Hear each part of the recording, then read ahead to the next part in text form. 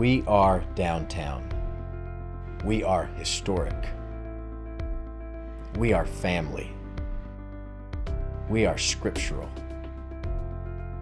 We are First Baptist Church. Nebuchadnezzar stood at his palace window overlooking his city, Babylon. Its streets bustled with activity, with people from every nation. He saw Egyptians and Assyrians and Hebrews, and some were there by choice, reaping the benefits of a strong and growing empire. Where else would anyone want to be, he thought. Others were there against their will. The Hebrews in particular were a bull-headed people, admirable, useful, but infuriating. His jaws clenched, pulsed. There was always tension. Most of his time spent suppressing or appeasing one group of people or another, especially on the fringes of his empire where his name and strength was weakest. He didn't mind diplomacy, only that it took so long. Fear and violence was far more expedient, but even those efforts did not command the devotion he demanded. His eyes turned from the streets to beyond the walls of the city to the plains of Dura, and there stood a marvel. He gazed upon the statue's perfection, 90 feet high and 9 feet wide, a tall, slender, colossal, plated in pure gold. Not just the head, but its whole body, gold. Closing his eyes, images of a different statue flashed in his mind.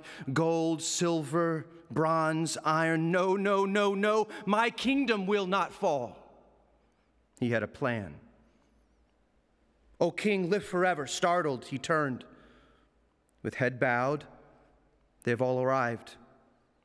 Arioch, the captain of the king's guard, declared to the king, "Ready my procession. Today is dedication day." Shadrach watched as the king's procession snaked like a viper, slowly inching its way to its naive prey. Nothing could come of this, he thought, nothing good. And grabbing the hands of Meshach and Abednego to his left and right, being members of the local government, they had heard rumblings. The statue was unavoidable, but its purpose almost more so. What better way to bind people from every nation together than to worship a common God? And the king took the platform, and with one gesture, a sea of people, with the governing officials closest to the pedestal, roared, "O king, live forever! O king, live forever!" Shadrach watched Nebuchadnezzar, pleased, full, feeling as tall and mighty as the monstrosity that he had created. And then the herald stood just below the king. "O king, live forever, and O king, live forever," they replied. "What better way to display the blessings of your king than this golden statue with the face of a god, your God?" The roar was deafening. And the herald motioned for silence. "O people of every nation and language, hear the king's decree. When you hear this music, and with that horns and strings and every kind of music erupted, then abruptly silenced. When you hear this music, you must bow down wherever you are in the city or outside the city. You must bow down facing this glorious statue that your king has built. And if you do not, you will be thrown in the very same kiln we used to fire the bricks of which this pedestal was built." There was silence for a moment. And then once again, the sea of people roared with approval. Meshach, Shadrach, and Abednego clasped each other's hands and remained silent. And with that, the music played. Without hesitation, everyone went to their knees, young and old alike, some taking longer than others because of their age, all of their faces to the ground, bowing before this golden statue. All save three. In the midst of the sea, they stood, hands clasped and eyes to heaven. Maybe no one saw them, Shadrach thought, but he did not believe his own thinking. "Is it true?" The words unsheathed like iron from a scabbard from the king's lips. Shadrach was only surprised it had taken so long, a few days, a few blasts of the music from the horns and strings. Faithful defiance of the king's decree, many did see. To a few it mattered, most turned a blind eye. They were friends, but not the Chaldean enchanters, still nursing their egos after Daniel had requested their promotion beyond theirs. He knew who had reported their disobedience, and now they stood together with the king, a rash and turbulent man. Shadrach, Meshach, and Abednego, is it true that you do not serve my gods or bow down to the statue that I built? Like a simmering pot close to boil. O king, live forever. It is true. You must be the judge whether we ought to obey you or obey our God. These Hebrews and their God, the king thought. I will give you one more chance to bow. I have no desire to execute you for your disobedience. And the three looked at each other with deep assurance, a faith and peace that seems to make no sense to others, that surpasses all understanding, and they continued. O king, live forever. We can give you our answer now. We will never bow to this statue of your God. The king glared, his teeth clenched, his breath becoming more shallow in shock. No one speaks to the king this way. No one. I am Nebuchadnezzar, he thought to himself. Then what God will deliver you from my hand? He roared. Shadrach need not scream. With an otherworldly calm, he replied, O Nebuchadnezzar, our God is our deliverer. The God of Abraham, Isaac, and Jacob will deliver us from your fiery furnace. But even if he choose not deliver us today, even then we will not bow to your God or any other God.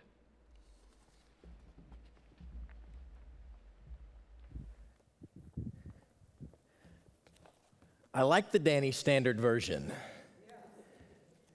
Did you hear how the Danny Standard version described King Nebuchadnezzar?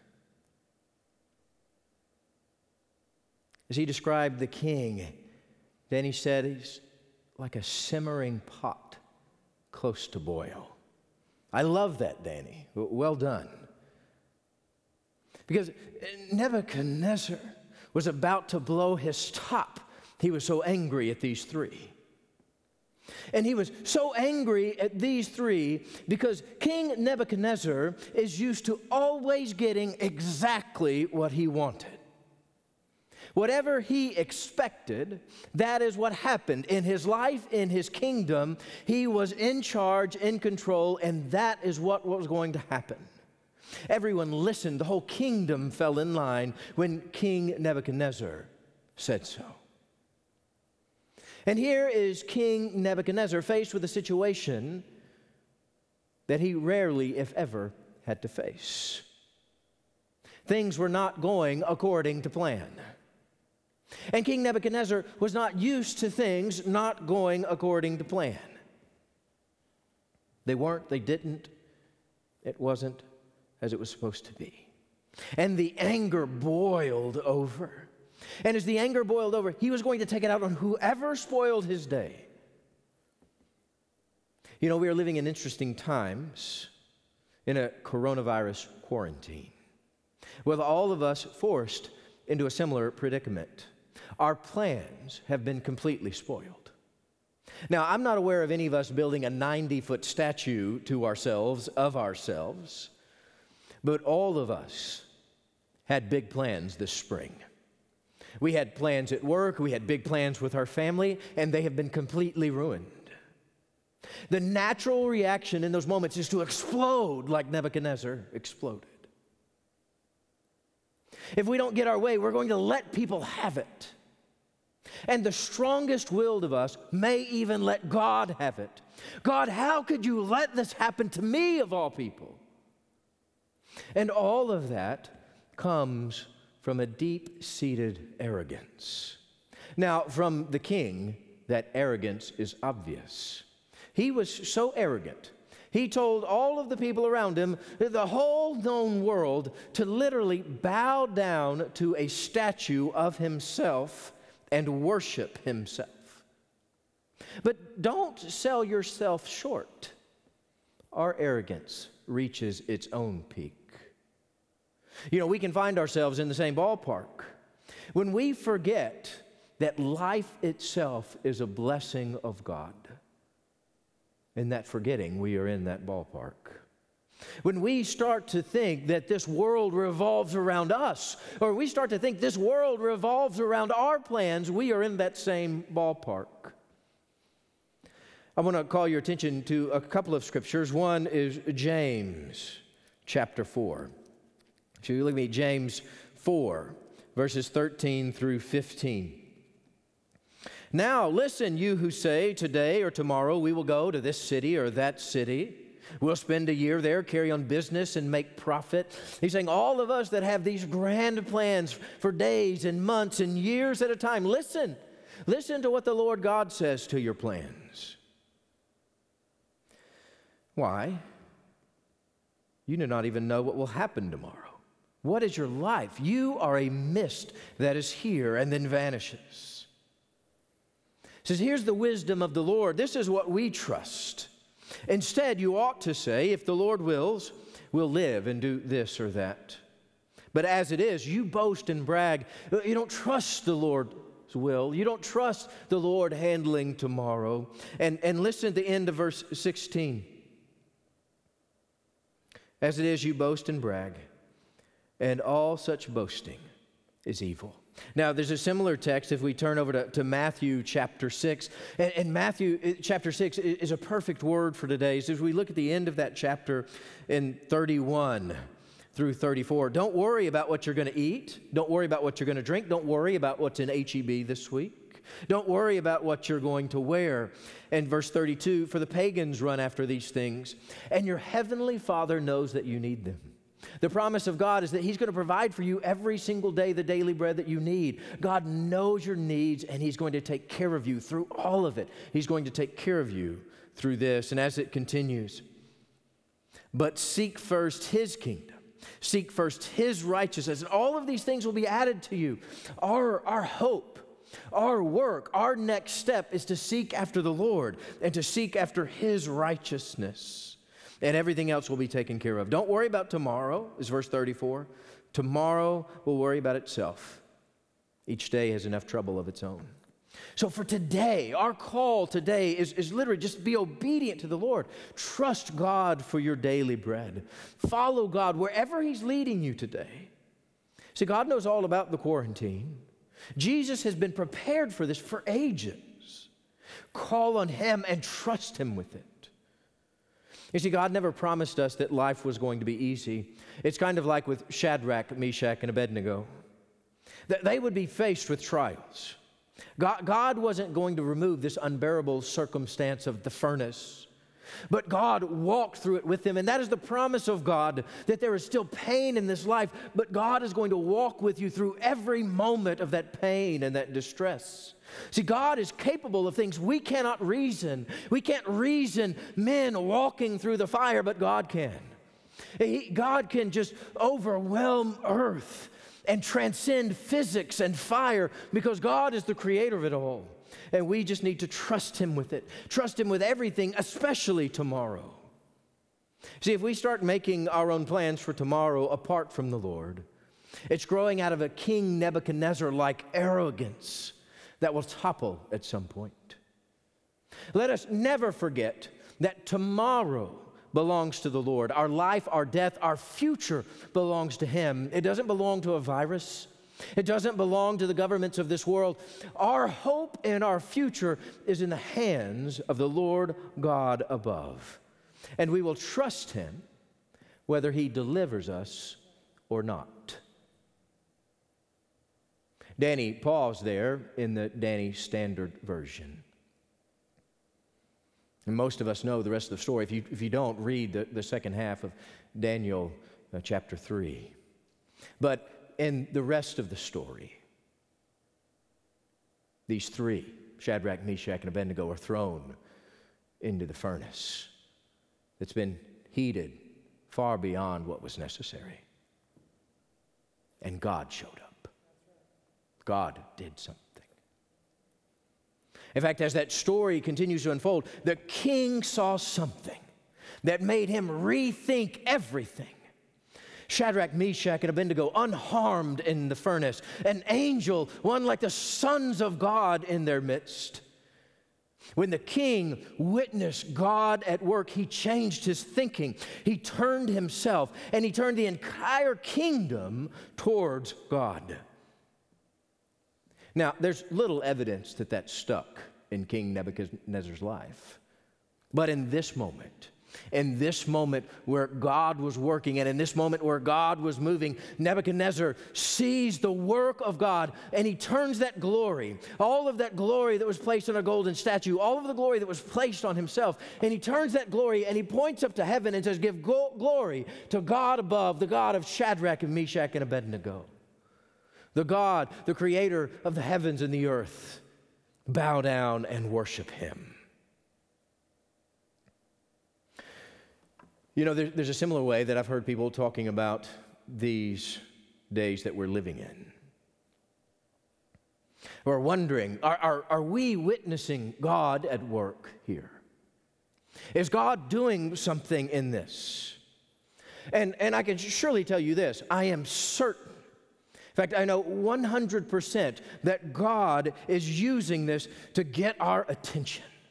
Because God uses anything and everything on the face of this earth to get our attention and move that glory from ourselves. For us to take our selfishness and look up to God and say, "We worship you and you alone." To turn our plans over to him. To turn our bank accounts over to him. He's getting our attention no matter what this is.